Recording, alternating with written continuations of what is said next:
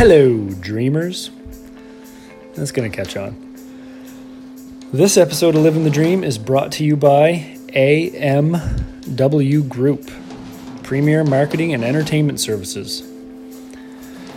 So, I'm pretty excited to be teaming up with AMW Group to offer advertising and marketing expertise in a bunch of things: music, retail, all types of media for any artist. Are you a musician? Because if you are, you have to tell me. AMW. That's not ANW. Not the burger shop. AMW has the right tools to help you build your music career one step at a time. Get your song to the audience it deserves with their Spotify playlist. All right, let me try that again. Get your song to the audience it deserves with their Spotify playlist promotion service. Is this a good ad voice? Yeah, okay. Work with their experts to get your music heard.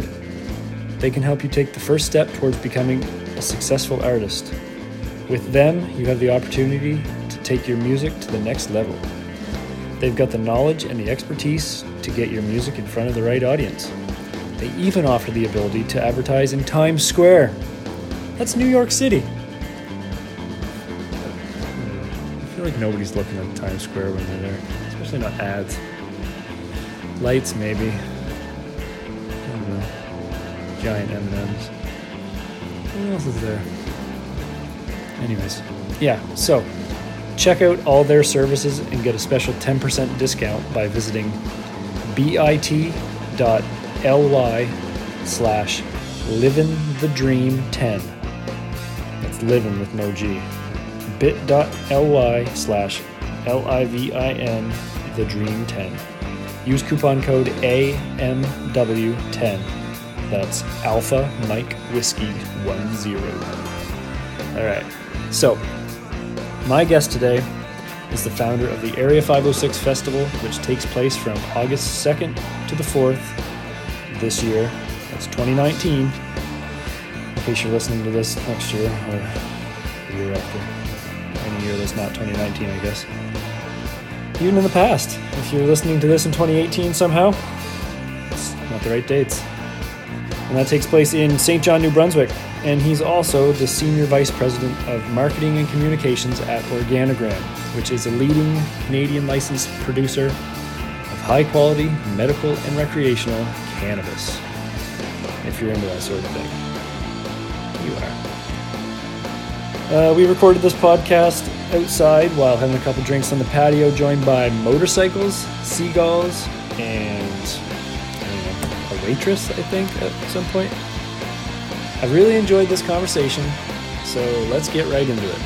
Please give it up for Ray Gracewood.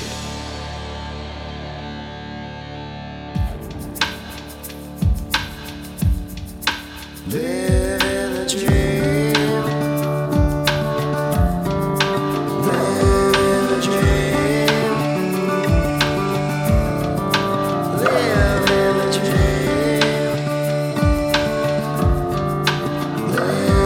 a dream. Living a dream. Living a dream. Living a dream. So yeah, the VIP, what does that include? So this is the second year that we've done VIP, and there's kind of two VIP areas this year. So one sort of gets you preferred stage front viewing area, as well as your own bathroom, your own bar, and then this year we've got like an elevated VIP area as well, which is like a patio type deck on top of shipping containers, which, you know, when you put that against the location of the festival this year, right on the water, I think it's going to give a pretty cool 360 view, not just to the stage itself, but to the like out across the waterfront and the whole bit. So it's I think it's going to be well worth it, and we use it as much as anything as a thank you to our sponsors. So, you know, the reality for us is that the Container Village piece especially doesn't happen without, you know, an entire network of companies coming together like everything from the tow trucks to the people that own the containers to the Port of St. John to the logistic companies that work the port. They all volunteer their time to move all the containers over, set them up, stack them up, do the whole thing. So our sponsorship kind of benefits is a huge kind of piece of whatever we can to kind of say thank you, so providing that kind of unique experience. We sell them as VIP tickets, but for us it's just as important to kind of give our sponsors a really cool kind of experience and special way to see the show. Yeah, that's cool. And there's other stuff with the containers too. You got a Moosehead container bar. That's new this year, or? Yeah, we've like every year. First off, the containers have been like a real unique part of the festival, right? And kind of give the backdrop for the whole thing here. We're at Port City, so we do this right on the waterfront. It just adds a really cool, gritty sort of aesthetic that I think reflects St. John in a lot of ways too. Yeah. So every year we look for some kind of interesting way of partnering up with somebody who's doing something cool with containers, or we just kind of welcome that. So a couple years ago, we did what we called the Cargo Texture program with Discover St. John. So they went out and they found, I think, 6 different people to like refab and prefab like different containers to do cool shit, like this periscope thing and this other kind of like garden type all these kind of cool things. So that was like, wow, just really great use of containers.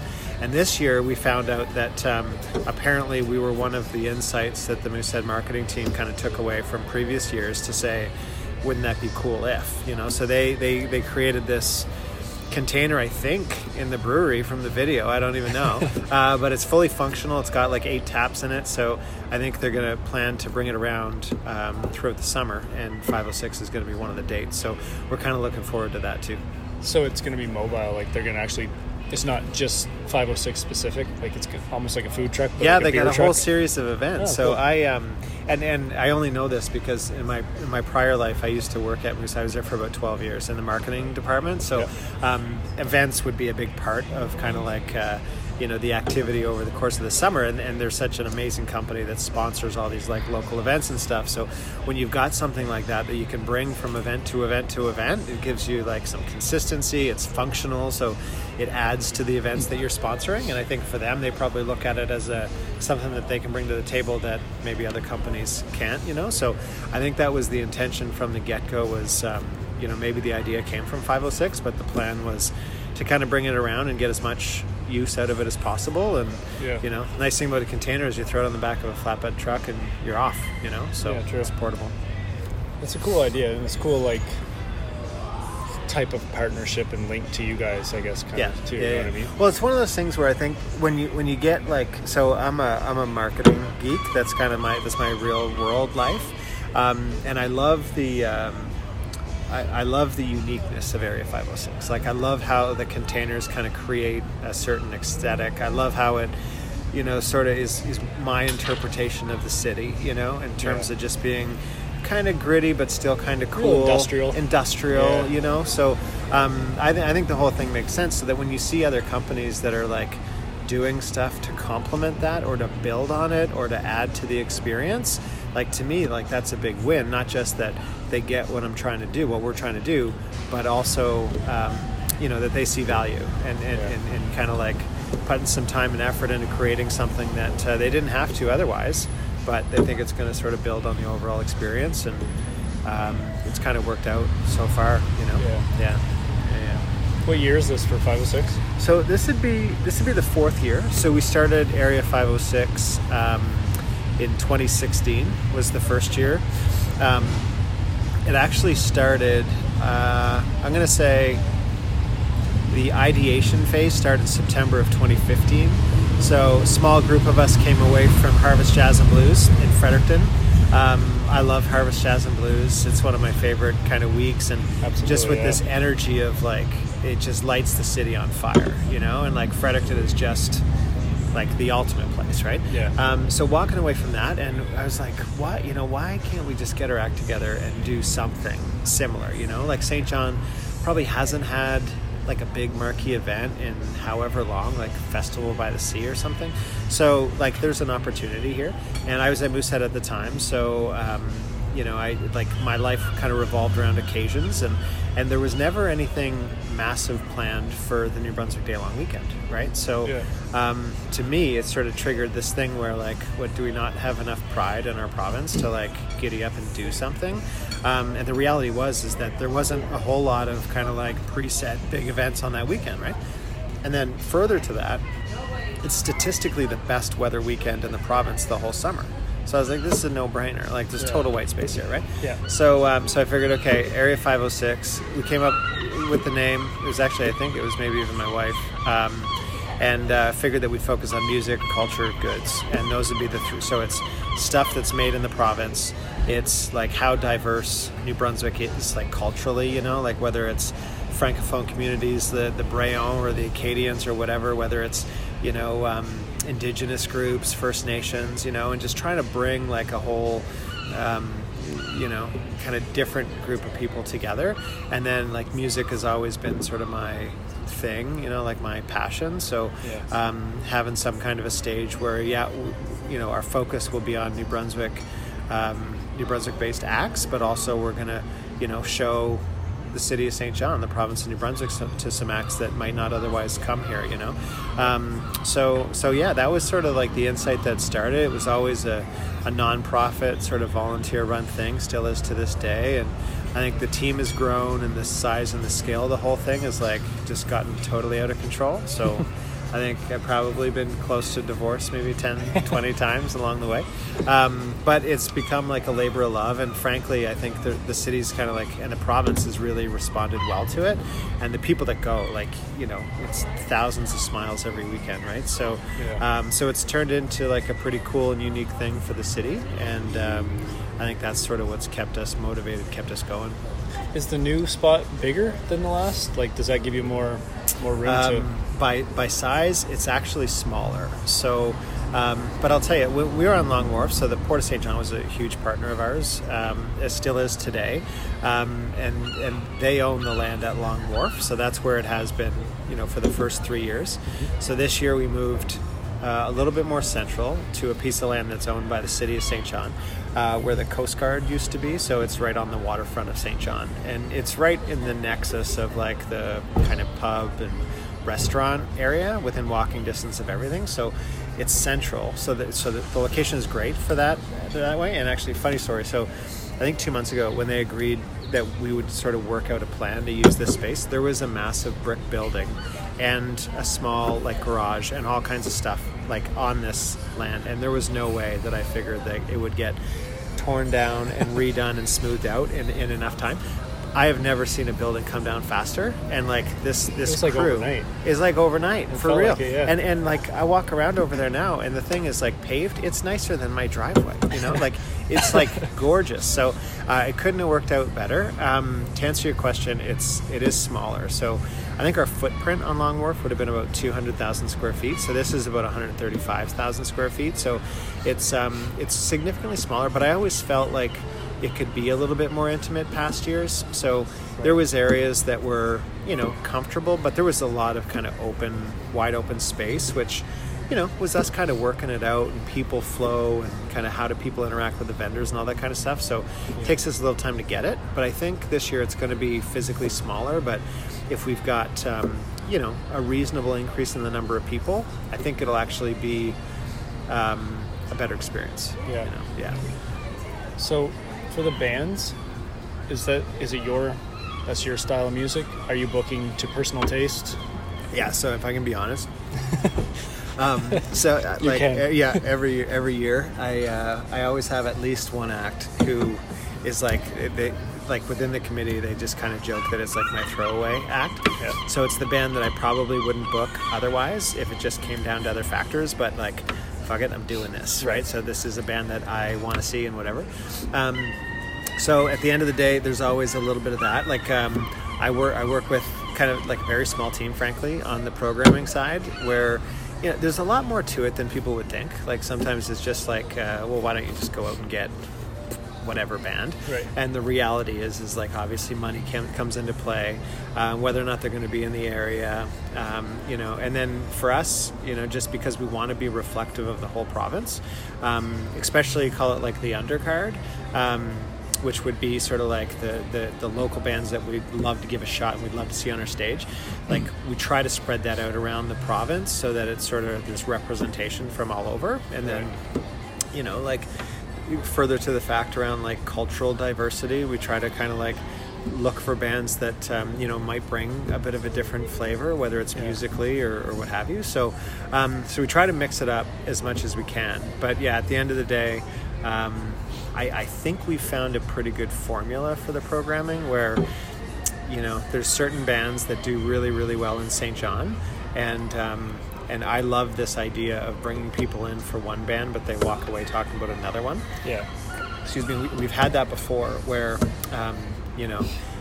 first year, July Talk would have been the perfect example. So nobody would have bought a ticket for July Talk in 2016. And they killed it. Everybody they killed it. Everybody walked away screaming about July Talk. And to this day, I think like it's like one of their best markets or something, like, and I'd say like, Matt Mays would be another one. So 2 years ago, he just like laid it out there, killed it. And, I wasn't expecting that great a show, but like that's one of my like biggest memories. Yeah. So you never quite know, like I bring in the Big Sugars and the Big Rex, Matt Good this year, like who have been here a lot of times before. They've built up equity, they've done their time, so they've got a great fan base. So those are the kind of bands that are really likely to do really well. But at the end of the day, like one of my favorite bands, Interpol. So that's who's headlining this year. And I've seen them a few different times. They've never been east of Montreal, right? No. So this is the first time in the Maritimes. So I'm kind of stoked about that. And I hope to God that, people are going to walk away saying, like, where have they been all my life? That was insane, So I think that's going to be cool.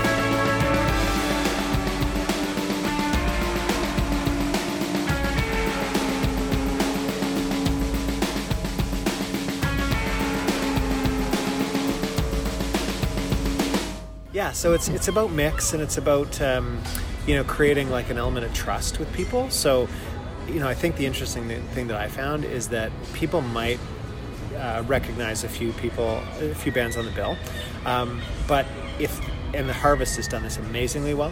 If you can get people sort of hooked on maybe 1, 2, 3, but they know that they're going to walk away talking about 5, 7, 8, right, then all of a sudden you've got trust. And I think people would probably buy tickets to Harvest before they even come on sale, just because they know they that do.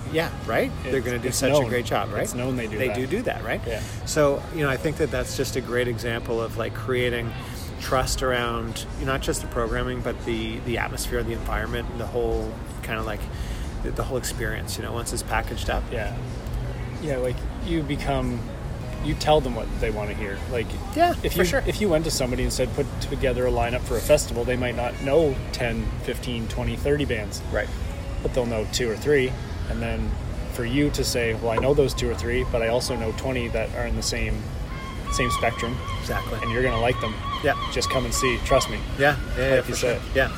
And sometimes too, not all bands that are like amazing live bands translate well in a like pre-recorded environment, right? Most probably. Yeah, right. So you might go to see somebody who's lights out, but you'd never really care to hear them on the radio, right? And there's not a whole lot of ways to experience those type of bands unless you go to see them. and because the opportunities are so limited relatively in the Maritimes, it just makes those opportunities like even more special, you know, Yeah. like to be able to bring those bands in, because then people can kind of truly have their minds blown just because, you know. Yeah, a lot of people don't have time to look up every band on a sure. lineup either. You And know what I mean? there's so much, right? Like, you know, like you think about Spotify, streaming services in general, but there's just so much, right? It becomes nauseating. So it's like, it's almost like a feat to try to like figure out, you know, like what you're going to listen to, or figure out a playlist or whatever, Yeah. because there's so much out there. And sometimes, like, I think people love to be curated to. I think it's why like people love radio still. Like, I'm a digital radio fan because I kind of just want to be like catered to, Yeah. you know, like give me a genre that I can trust and like feed it to me, you know. Yeah. And I think a lot of people are that same way, and probably even when they look at like bills for lineups, is like, yeah, I'm comfortable. I sort of get a feel for what the vibe of the, you know, the Yeah. bands are, and like that's enough for me. you Yeah. know? With someone like Interpol too, they've been around for so long and they've touched so many genres, and like they can be very ambient or they can be very indie or shoegaze. You know, Yeah. you know what I mean? Like they're kind of all over the board. Even if you wanted to look them up to see what you're getting into, you still have no idea what their live show is going to be like. Yeah, You know what I mean? Yeah, for sure. And yeah, I think they're a great example of like an atmosphere band, right? Like they create an atmosphere, Big time. irregardless of the music. So, so yeah, I think that people that show up to see them are going to be pretty impressed, pretty happy. And the nice thing too is that it's a relatively approachable music style. So. I think even people that, you know, maybe bought the ticket for Tokyo Police Club or somebody else on the bill that day, you know, they're going to walk away pretty happy. Yeah. Yeah. You got Winter Sleep coming back. Yeah. So Winter Sleep played our first year, which was, it was a late addition to the lineup actually. And they crushed it, and I'm a big fan of theirs. And so we figured like we're doing a third day this year. Yeah. So it's Friday, Saturday, Sunday, and we wanted to sort of have a bit of a maritime kickoff, you know, on the Friday. So that's why we chose Winter Sleep and Plaskett. And I think that the 1-2 punch of both of them to start things off, I think is going to be on the right foot and kind of Yeah. get the whole thing started on a good vibe. So, but yeah, I mean, I think Winter Sleep's one of those bands that are incredibly underrated, and they've got so much depth, you know. So yeah, so pretty stoked to bring them back. They're another band that I find more recently are starting to go back to their roots a little bit, maybe. Like with their newest single, they almost get real trancey, jammy again, like they kind of Yeah. used to, like Nerves Normal, Breathe Normal style For sure. songs, like where they kind of lull you into a trance. Yeah. And I really like the direction they're going, so I was excited to see that they're playing again. Like Yeah, for play sure. this year. And you know what? It's interesting you say that, because I'm interested to see if their live show has kind of like gone back to that, because That's they've what I'm been hoping so for. kind of like straight up rocky for Yeah. a long time, which I like too, frankly. So for sure. But I'm kind of stoked to see what the balance between the new stuff, the old stuff, and the really old stuff is. Because yeah, that's a good point, and I hadn't really thought about it that way. But yeah, they're going to put on a good show regardless. Yeah, they always do. Yeah. They're always a lot of fun.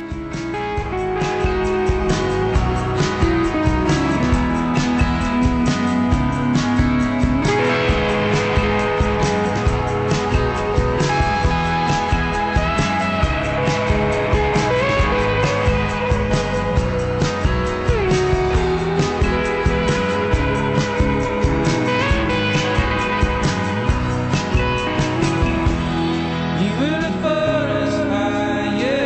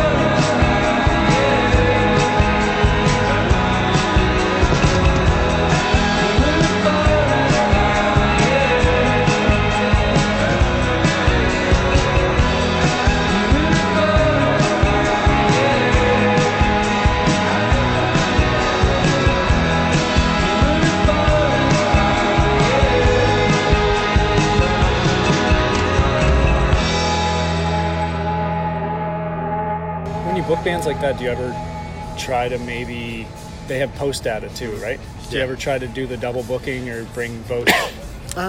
Not strategically, and from what I've found to this point, they're generally not a fan of it. Okay.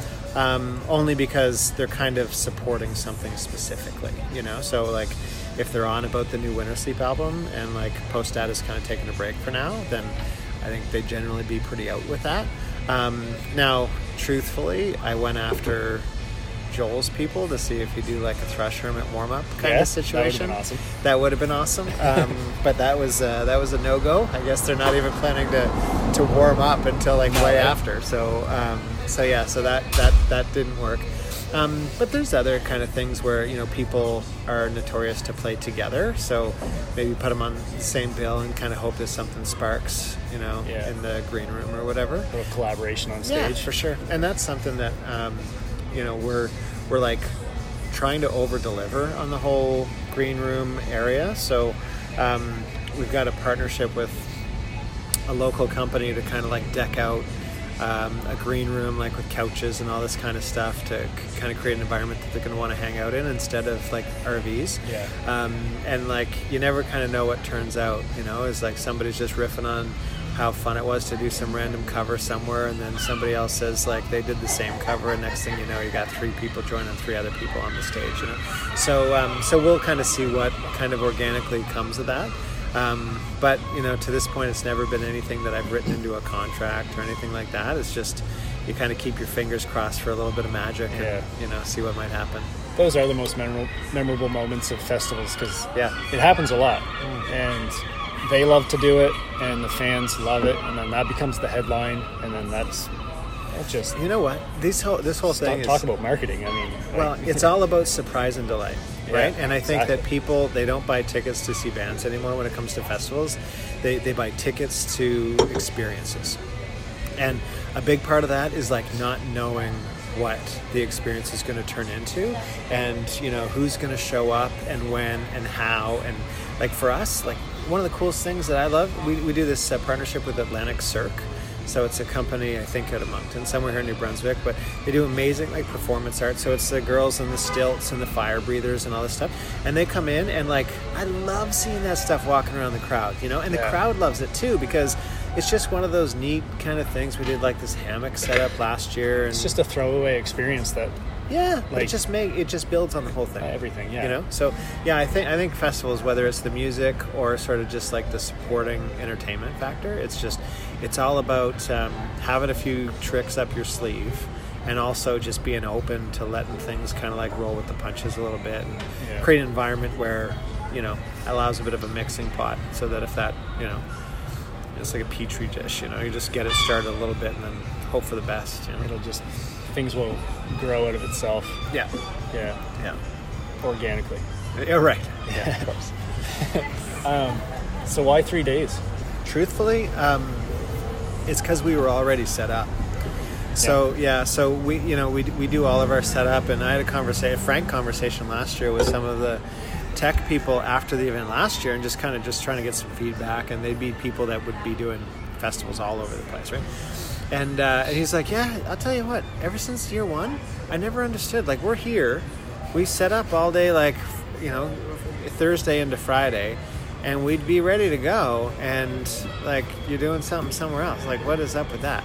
And I started thinking about it, and I'm like, you know what? I don't know what's up with that.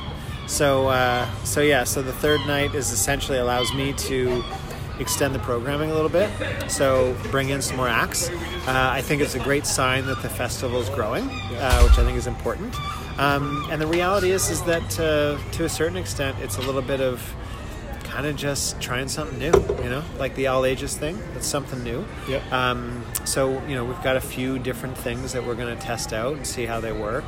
But for the most part, you know, if we end up doing 6 new things and we end up doing 3 of them next year, great. We'll Yeah, figure out 3 another new 3, things. whatever, it's 3 new things. So, Yeah. the kid thing was something we got a lot of feedback on. Just people, you know, essentially wanted to bring their kids, and that never really resonated for me. So I've got 4 kids, and I got 3 young kids, Yep. and it was never really an issue. But I do like taking my kids out to like cool stuff and whatever. But I never thought it was much of a hindrance because I also like leaving the kids at home and just going out for, like an adult good time, right? That's right.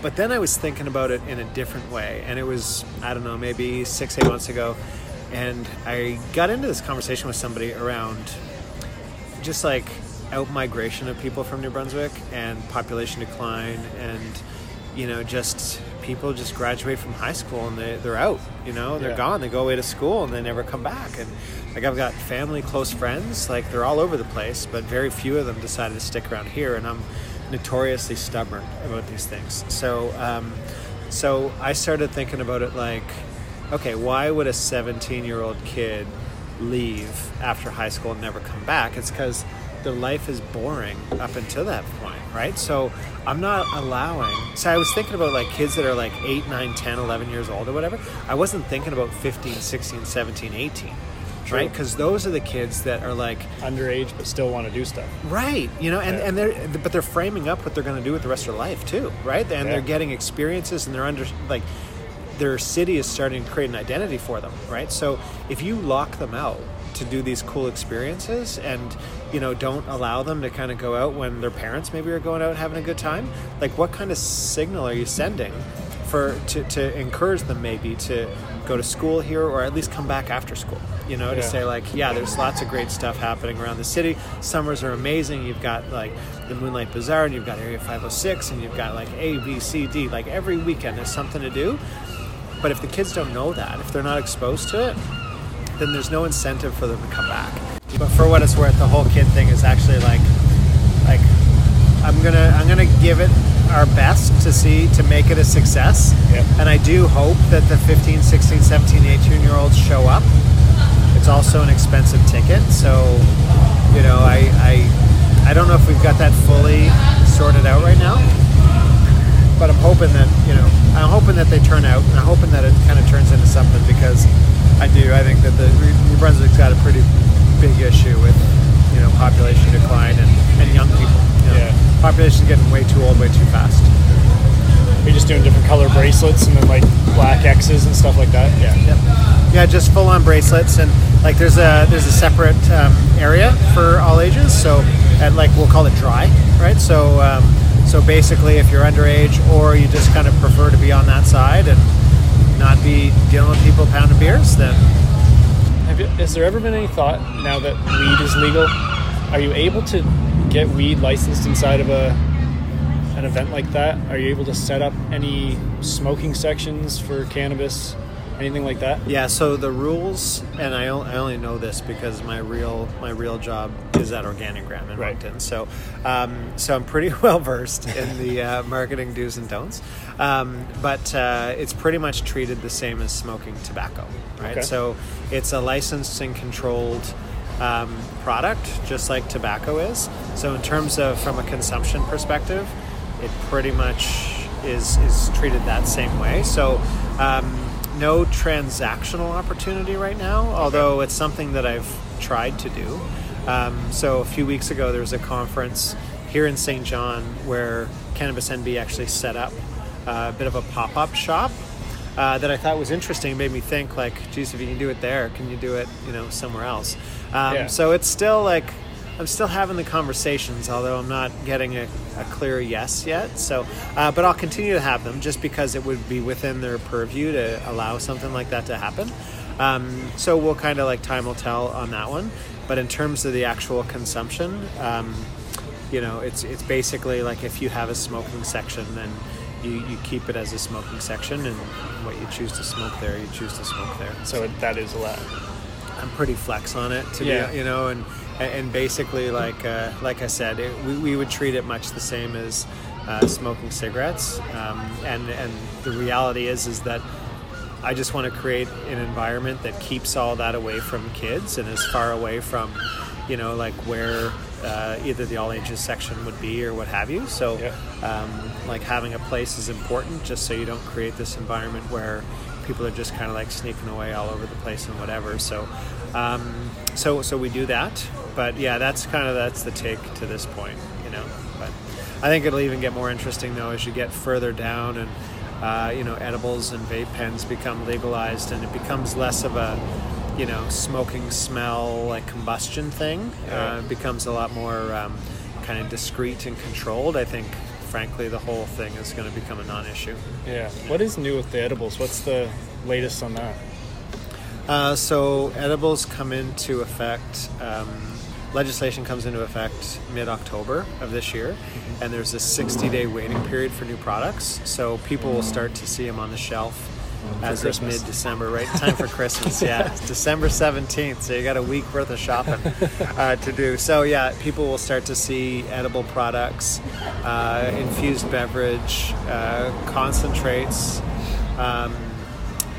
what else? Topicals, vape pens, kind of like basically almost most of the products that you'd be able to find in the illicit market right now. So it allows the legal market to actually truly be competitive. So, so I think everybody in my industry, anyway, is looking forward to that whole piece of the business coming online. How does that affect, let's say, like the festival stuff, like music side of things?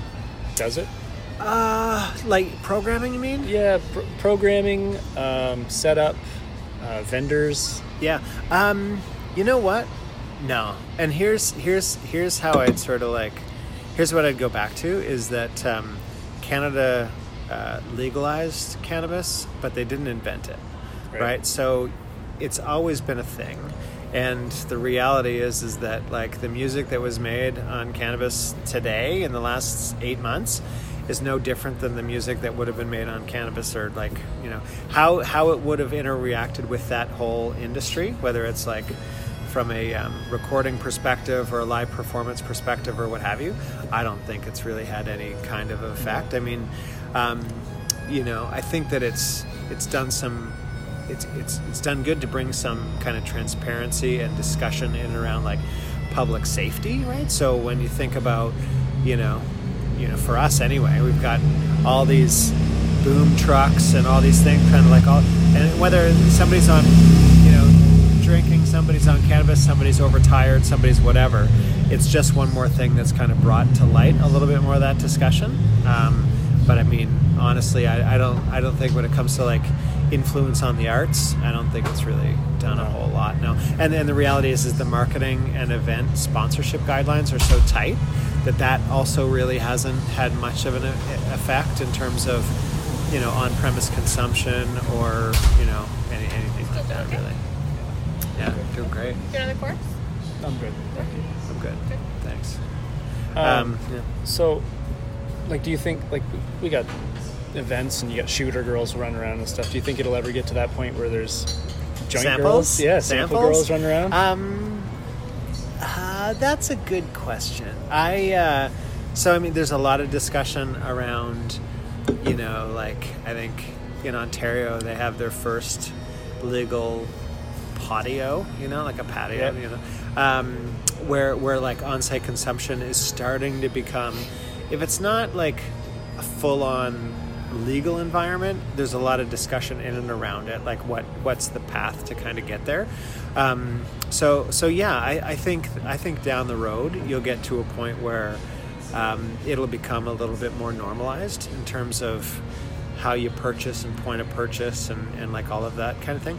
I think the truth is that a conservative approach makes a lot of sense, like focus on public safety, walk before you run, it's a marathon, not a race, like all this stuff where, we want to sort of get the fundamentals down and then kind of figure out how to go from there. So you think about like old, like people in the 50s walking around with like cigarette trays and the whole sitch, maybe.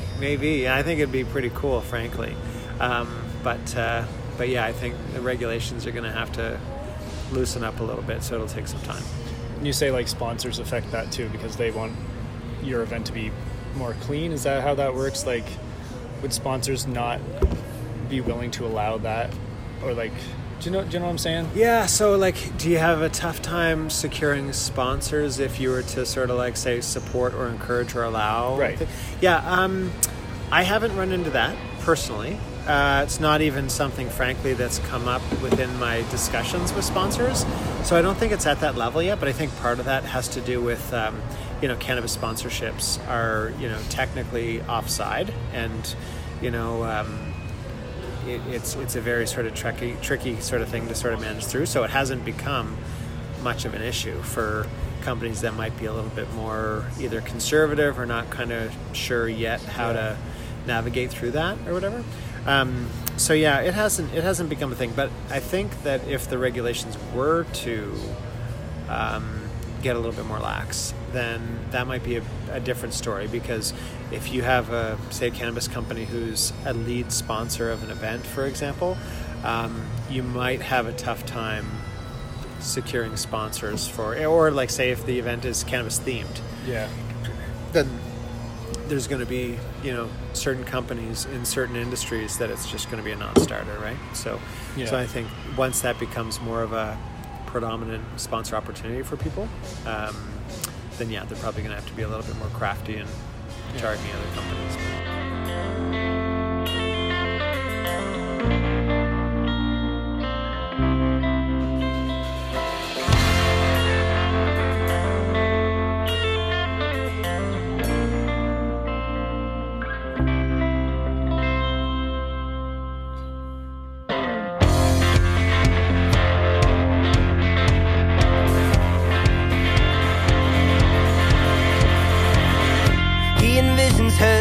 Body of water, beautiful and elegant as a whole, oh, ripple after ripple surrounded his soul. And if only she could hold him, except he floats below the skies. All those hidden memories of him staring in those eyes. Oh no, she'd just rather stay by.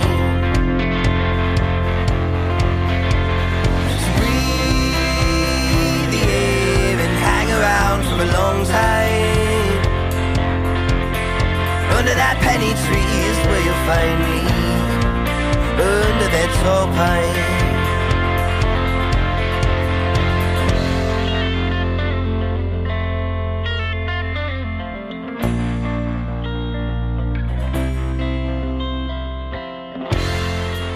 So like moving forward, talk about growth. Do you ever look at maybe adding another stage or doing the new site and the old site and setting up like a full festival city?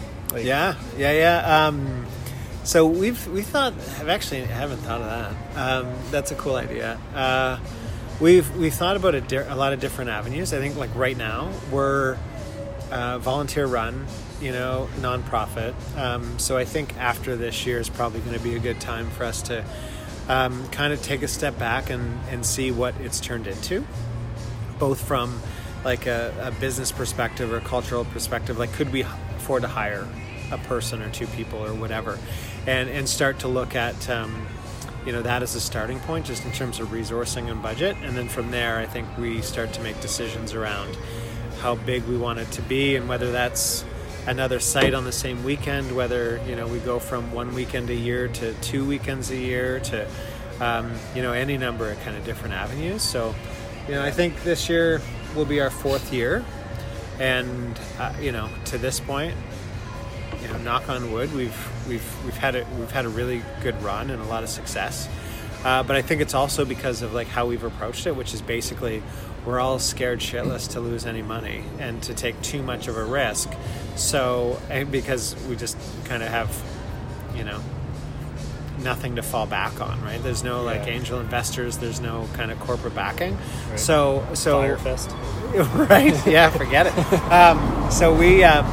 So the thinking has always been, kind of shoestring, but also, if we want to do this, can we figure out somebody who might also benefit from it, and does that turn into a sponsorship opportunity or whatever, right? So it's turned into a massive budget, which keeps me up at night, frankly, but not to the point where it's like unavoidable to turn it into a business, So we're not quite there yet, but we'll consider sort of where we stand after this year, and if we have another great year, then we'll be feeling one way, and if we don't have a great year and it ends up piss pouring rain for the whole weekend, then maybe we're feeling a whole lot different, right? So time will tell. That's true. Yeah. We've had pretty good luck with the weather so been far. great. Like you said, it's statistically the best weather, right? Yeah, So- it's been great. I mean, I wouldn't have complaints about any of the years. There was sort of maybe literally 5 minutes of a downpour last year, which was amazing and cool and made for like great photos and whatever.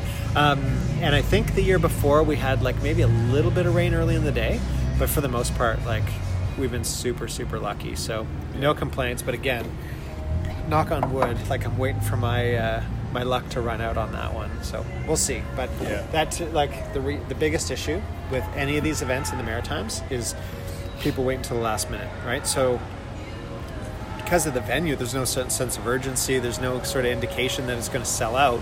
So everybody will wait, literally everybody will wait until like the last week to buy tickets, which not only gives me like way more gray hair in my beard and like no sleep at night, but also like makes weather be the big deterrent, right? So if people haven't made that mental commitment that that's what they're going to do, or they're kind of on the fence, they would see the weather as being like, oh, well, maybe I'll wait until If tomorrow. it's nice, Maybe we'll it's go. right, that kind of thing, right? And I think the reality is that if people want festivals like Area 506 or different events to stick around and be successful and be part of the fabric, you need to support them rain or shine. You know, like you got to make the commitment to say there's something cool here that is way better than going camping in Charlottetown or going to New England or Nova Scotia or whatever, and put your shoulders back, and take some pride in kind of what people are coming here for, Yeah. I think one thing people don't understand is that pre-sale tickets aren't just a cheap way for you to get to the festival. It actually helps set the festival up. It's capital. It's capital to book bands and to get everything organized and to lock in vendors, lock in everything. Oh, for sure. Yeah, no, this is a reason why I do pre-early bird. Yeah. It's I mean, that's a big part of it. Yeah, for sure. And it's that those are the realities, right? Just in terms of cash flow and like how that whole piece of the business works. It's important for a lot of reasons. But I also think that there is a sense of commitment that people that run events appreciate. So it's like the sense of knowing, like, regardless, people are going to come out and support this, right? And I know that because I see the numbers, right? And I think that that's important, that people sort of understand that, because it does make a big difference, and it creates confidence and gives people like me, frankly, like the sense that what we're doing is going in the right direction, and people are sort of as committed to it as what we are, so. Are there any bands that you're hoping for in the future? Like who's your favorite band? Like my favorite band personally, The National. Oh, well, that would be insane. Yeah. So I've seen them 4 or 5 times now. The last time I saw them was this super cool show at the Roy Thompson Hall in Toronto. So they did like this movie that they did along, like in parallel with their latest record, and then they played the record after, and it was like a, I don't know, 300 person something, whatever. Blew my mind. I've seen them sort of in festival environments before, and after last year I was like, that's the band. That's who we're doing That's next who's year. coming. That's who's coming. We're gonna make it happen. Someday. And they wouldn't even get back to us. No, like not even a sniff, right? Like they would not even probably in the ballpark. Yeah. So, but alas, like I will keep it in my scope. Probably send another offer after this year. Always. We'll see. But they would be kind of right up there. Some of the other acts that I would love to see would be. I don't know. It's tough to say, but I'd love to get to a point where like we could book like a Weezer, like a almost kind of timeless rock band that everybody's going to kind of know and love and sing along to, but that are still relevant. Right. They have the nostalgia factor, and still but doing they're fun still stuff, putting out right? albums. Yeah, 100%. Who else? I went after Group Love this year. Yeah. They'd be another one that I think is just like a really cool vibe, and would be something that people of St. John might not otherwise get to see. Yeah.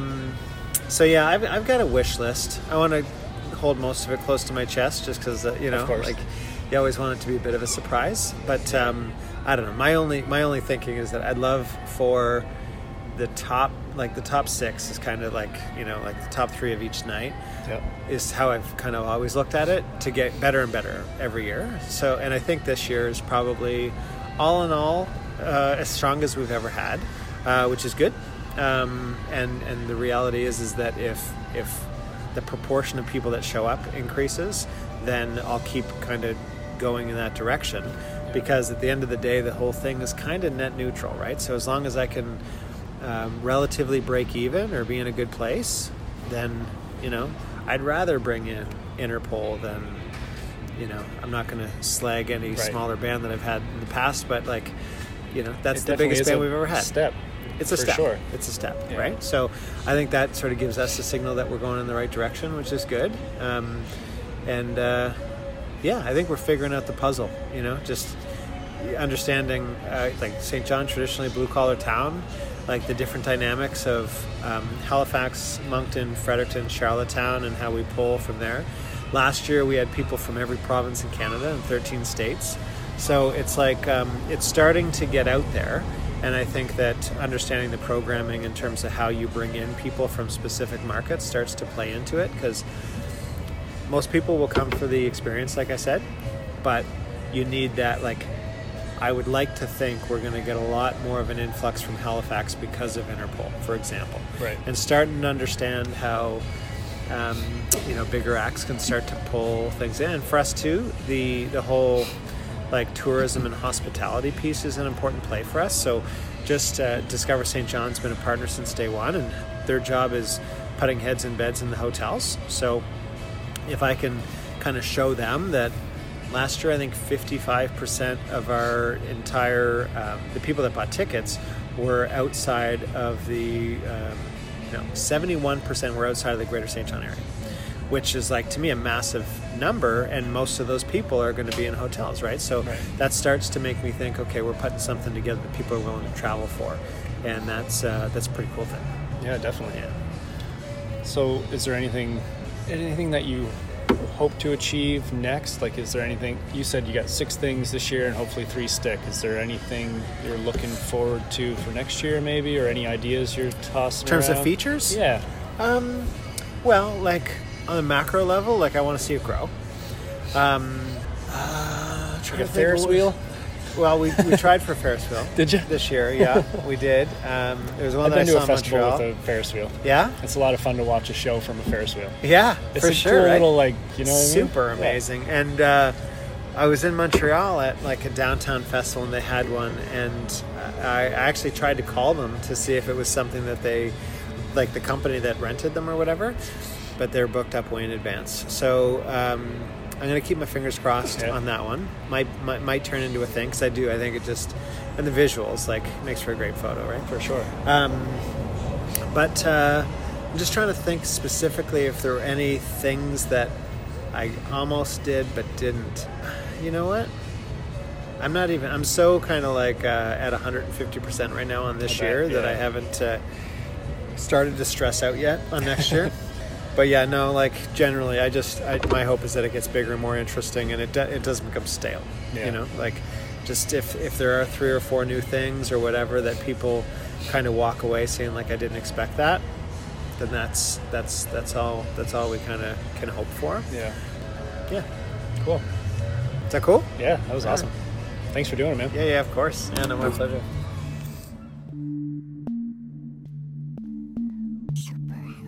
If every effort that I make could turn to something I want, I complicated, sure I wouldn't you say I'm not wrong? It's all accounted for, yeah, I'm left wanting more. If daily practice was enough, wouldn't I look like a god? Find out someone people write about, moving on a high, you're plain, looking down on earth, no pain. Don't tell me that it can't be proven. I wanna be a superhuman. I wanna be a superhuman.